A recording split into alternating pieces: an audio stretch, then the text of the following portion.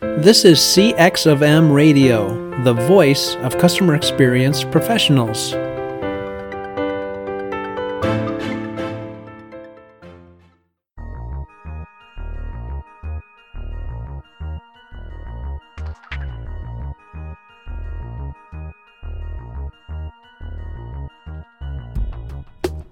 Hello, everyone, and welcome to another World of UX podcast. This is your host, Darren Hood. As always, thank you for taking time out of your schedule to tune in, to listen to us talk about the discipline of user experience. For those of us that are new to the podcast, just briefly, the World of UX is about talking about just that. Any and everything associated with the world of user experience, whether it is methods and methodologies, whether it's trends, whether it's educational options, whether it's hiring practices, how to present yourself as a viable candidate. You think of it. If it's truly related to UX, we're going to be talking about it on this show each and every week. We are currently going through a topic by the name of So You Want to Be a UXer, where we are talking about certain hard truths basically associated with becoming a UX professional. That's what we're talking about currently. We're going to be talking about the path that a person takes if you were looking to embark upon a career. And then we're going to get a little bit more specific, and we're going to talk about how to transition from another career into UX. So that's what you have on the horizon that we'll be talking about in this particular series. It initially started out as a 3-week series, with this being week number 2, and I'm going to extend that to 4, and we are interjecting a second part of the first week, which was focusing on hard truths. I want to interject another piece that's associated with those hard truths, and that has to do with the personality traits that a person needs to be a user experience professional. A lot of people embark upon or have some curiosity about UX, and they're giving it some thought. Some people are already working in a UX related position and have found some of the goings a bit tough. They've been surprised, and welcome to the club, because all of us that are practicing UX professionals were surprised by quite a few things as we grew in the discipline. And now many of us are taking the time to share those learnings with other people so that you know how to manage it, so that you know what to expect, so that you can have a strong sense of reality. And that's one of the reasons that I started out last week by talking about the hard truths associated with becoming a UX professional. It's not a piece of cake.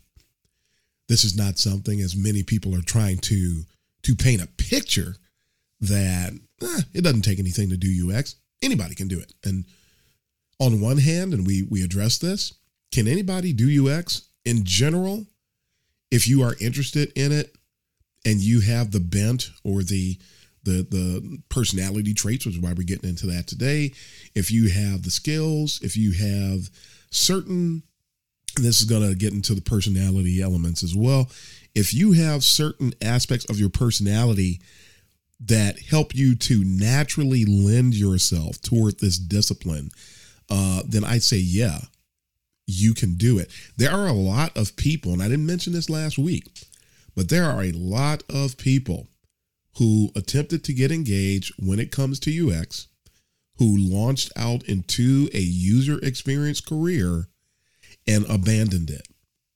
There are people who were in it for a while, got frustrated by some of the things that are going on. And yes, it can indeed be challenging at times when you do it right. And then there are people who got into UX and very, very early on, they realized that it wasn't for them and they just went in a different direction. So they realized that it wasn't for them, that UX wasn't for them. So this is something that we want people to recognize sooner than later. You don't want to waste time. You don't want to waste money. You don't want to dabble around in something just trying to figure out if it's for you, because user experience is still a relatively new field. It has not been mainstream for very long.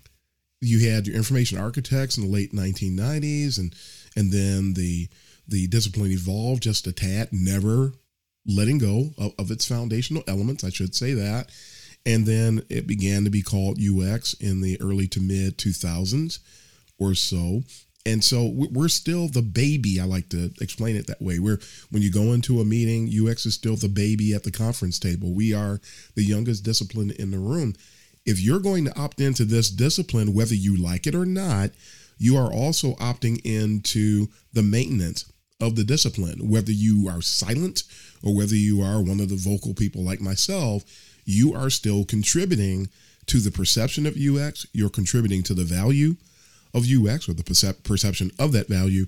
And so for that reason, I like to make sure that people are making good, sound, sober, wise, and most importantly, accurate decisions about whether or not to do this work. Don't get into it for the money. You need to realize that it takes time.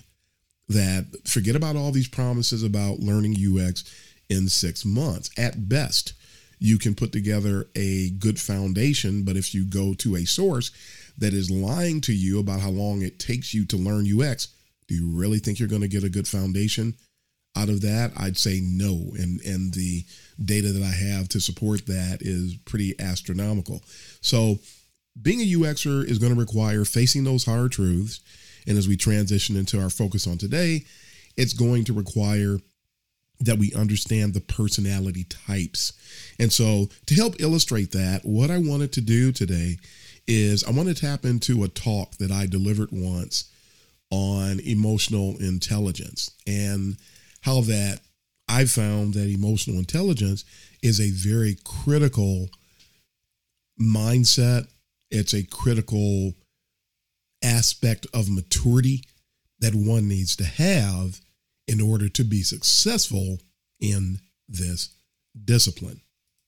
Now, if you go into the standard resources, if you will, the bookstores, the just internet articles, viable ones, I have to say that again. There's so much noise, there's so much garbage on the internet. If you don't have the wherewithal to properly discern and evaluate what's out there on the web, you will partake of something that is not in your best interest very quickly. There's also a problem in the UX world where people who will tell everybody that they're a UX professional, they have, even in some cases, have actually held a UX position for X amount of time.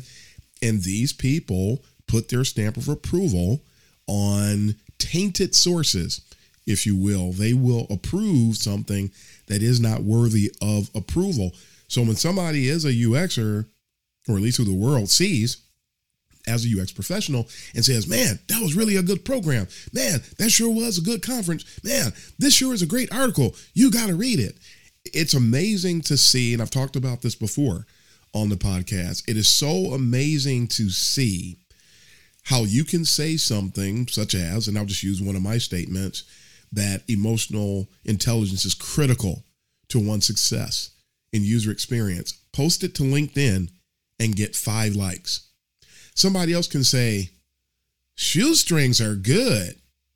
And that person will get, and I'm being facetious, and I hope everybody understands the point I'm trying to make here, is that that person who makes this really, I see ridiculous statements, just flat out ridiculous statements. I see statements that are so high level, so basic, that they really don't provide any value. And yeah, that is a thing. If you, everything you cover is on the surface and you never proceed beneath the surface of a topic, you will never truly get an understanding of that topic, nor will you ever truly develop, nor will you grow or mature when it comes to that topic and application of that topic in your practice as a user experience professional. Why in the world are people doing backflips over a statement that is the equivalent of shoestrings are good?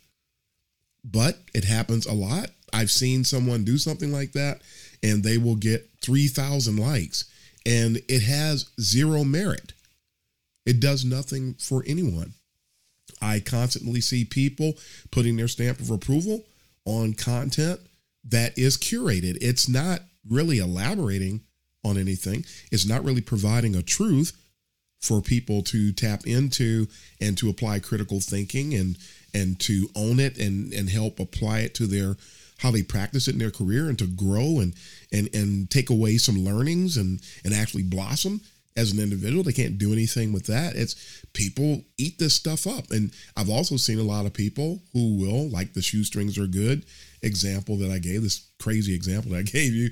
I've seen people talk about how great the quote unquote shoestrings are good resource is, and then watch that person work for X number of months and never apply the thing that they said was oh so great, never apply that thing to the work that they're doing.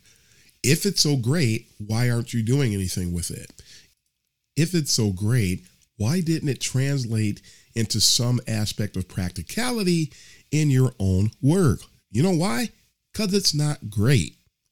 So anything that is great will translate into practical application. That's just the way that things are. So at any rate, just a little digression there. With regard to emotional intelligence, when you look around, go to Amazon, go to any bookstore, look up all the authors, subscribe to different newsletters. You can go and onto LinkedIn again, and there are people who are thought leaders in the world of emotional intelligence, and you can follow them so that you can look at what it is that they're talking about and look at how this can apply to your life as an individual, as a professional, and how you can practice when it comes to UX. Where is it applicable, and how can I use this to bring better value to my organization, to my users, to my team? What can I do here? And so there are several big name folks in this arena. My personal favorite, I can't elaborate on all of them today. I'll just talk about my favorite. My favorite is Adele Lynn. Usually when you see a model on emotional intelligence, it actually has 4 different key aspects. Adele B. Lynn has 5, and they are self-awareness and self-control, basically the ability to understand yourself and to use what you know about yourself to manage yourself in a productive way, helping to optimize the value that you bring and your own mode of operation. Empathy, a word that a lot of people in UX circles now are starting to fight against, and they're starting to say that we can't be empathetic, that it's actually foolish and things of that nature. And the one thing that these people, many of them, have forgotten is that every time somebody says empathy, they're not saying the same thing. So when 10 people say empathy, they're all saying or could be saying 10 different things. So it is critical first for us to understand that empathy is critical to UX. It's very important to UX. If you don't empathize, you're not going to be successful. It is a critical aspect of emotional intelligence, as Adele Lynn has stated. And this simply has to do with the ability to understand the perspectives of others. I like to extend on that and say that empathy is the skill, it's the attitude where you're willing to be considerate about how others feel, the challenges that they face, what are their mental models, and what can we do to help optimize our designs, taking those mental models into perspective. Empathy is stepping outside of yourself, becoming the other individual, and allowing that individual, using your knowledge and your skill, your acumen, to optimize what they're going to experience with your product, service, or solution. This is what empathy is. So when people say we can't empathize, we shouldn't empathize, I say they're looking at it from the wrong angle, and we need to expand, because if you remove empathy, you're going to remove a huge chunk of the potential in the work that you're trying to do. So empathy is important. The next one is social expertness. And Adele B. Lynn explains this as being the ability to build genuine relationships and bonds and to express caring, concern, and conflict in healthy ways. When I look at that from a UX perspective, this is simply about the ability to build solid, meaningful, and genuine relationships with clients, stakeholders, and team members. Building genuine, as she said, genuine relationships, not putting spins on words, which I see a lot of people do. Don't put a spin on it. Don't fake it. Don't fabricate a relationship for the sake of the relationship when it's not genuine, because it's going to come back to bite you. It's going to be revealed, and nobody is going to appreciate it when they find out that you are not being genuine. So you want to be genuine. You want to build those relationships with clients and stakeholders, because the better those relationships are, it's going to empower your collaboration, and it's going to take your design and your efforts to new heights. So again, social expertness. The next one that she mentioned is personal influence. The ability to positively lead and inspire others as well as yourself. Can you motivate yourself? Can you get yourself to do the thing that maybe you might not want to do, but it's in the best interest of the stakeholders, the client, the team, and the users? That's something that takes a lot of heart. It's something that takes a great deal of maturity. That's why this is a part of emotional intelligence. And yes, there are many times that UXers need to lead. This is actually a leadership-oriented role. Everybody that's a UX professional is leading at some point in time. So we need to do that with integrity. We need to do it with empathy, as stated. We need to do it with a practical level of social expertness, again, as stated. So when we have that personal influence in place, then things will work for everyone's good. But you cannot achieve proper levels of personal influence if you don't have the emotional intelligent components in place, or intelligence, I should say, components in place. The fifth one that she mentions is mastery of purpose and vision at work. Bringing, here's the word again, authenticity to one's life and living out your intentions and your values. So that's the way that she breaks it down. And I think of it is you really need to understand the discipline. You need to understand yourself. You need to understand your team. You need to understand your stakeholders. It's a little bit of overlap when you think about the social expertness component, but the key word here is mastery. That you are striving in the midst of all these things that you're considering about yourself and others. You are indeed striving for the mastery of that aspect of what you're bringing to the table, what's taking place, what you're a part of, and the discipline as a whole. Strive for that mastery as it pertains to you, as well as the vision of everyone you're connected to, and then really giving of yourself to drive that thing so that it comes to fruition. Being a great team player. This is a big part of that. And you're not a good team player. Think of using baseball, American baseball, as an example. If your batting average is .082, you're not contributing to the team very much. If your batting average is .350 and the team needs you to lay down a sacrifice bunt, do it. Master purpose and vision at work. Yes, master what you're doing, but at the same time, have a good batting average, but at the same time, be willing to do what the team needs in order to succeed. It's about the team. Yes, build yourself up, but it's about the team. And so these aspects of emotional intelligence, these 5 things, a lot of people don't see these as being a part of being successful in user experience, but they are critically important to user experience, and we need to pay attention to them today. Now, we are a little short on time today, and we might have to extend this even yet another week. But one of the things I want to do is call out a list of additional emotional intelligence traits that I feel are critically important, and we'll run through these as quickly as we can. Curiosity is something that if you want to be a UXer today and you're not curious, you're going to struggle, because we always have to be in a position to ask questions, and not just questions for the sake of asking questions, but the right questions, the questions that bring about answers that drive what it is that we're doing and help us to focus on maybe what other people, because they're so close to what they're trying to do, Maybe they didn't see it. So your curiosity will help with that. Pragmatism. How practical are you? It is critically important that we are practical in everything that we do. So if you're very whimsical and you innovate without justification, and you don't have that introspection that is needed, you're going to lack that pragmatic component. You're not going to be able to contribute that to what it is that you're working on, and then you're at risk because of that. How resilient are you? Critical trait. And yes, this is tied to emotional intelligence. How easily do you bounce back when things don't go your way? When you're disappointed, when things didn't work out quite the way you expected? Can you bounce back, or are you quick to throw up the hands and give up?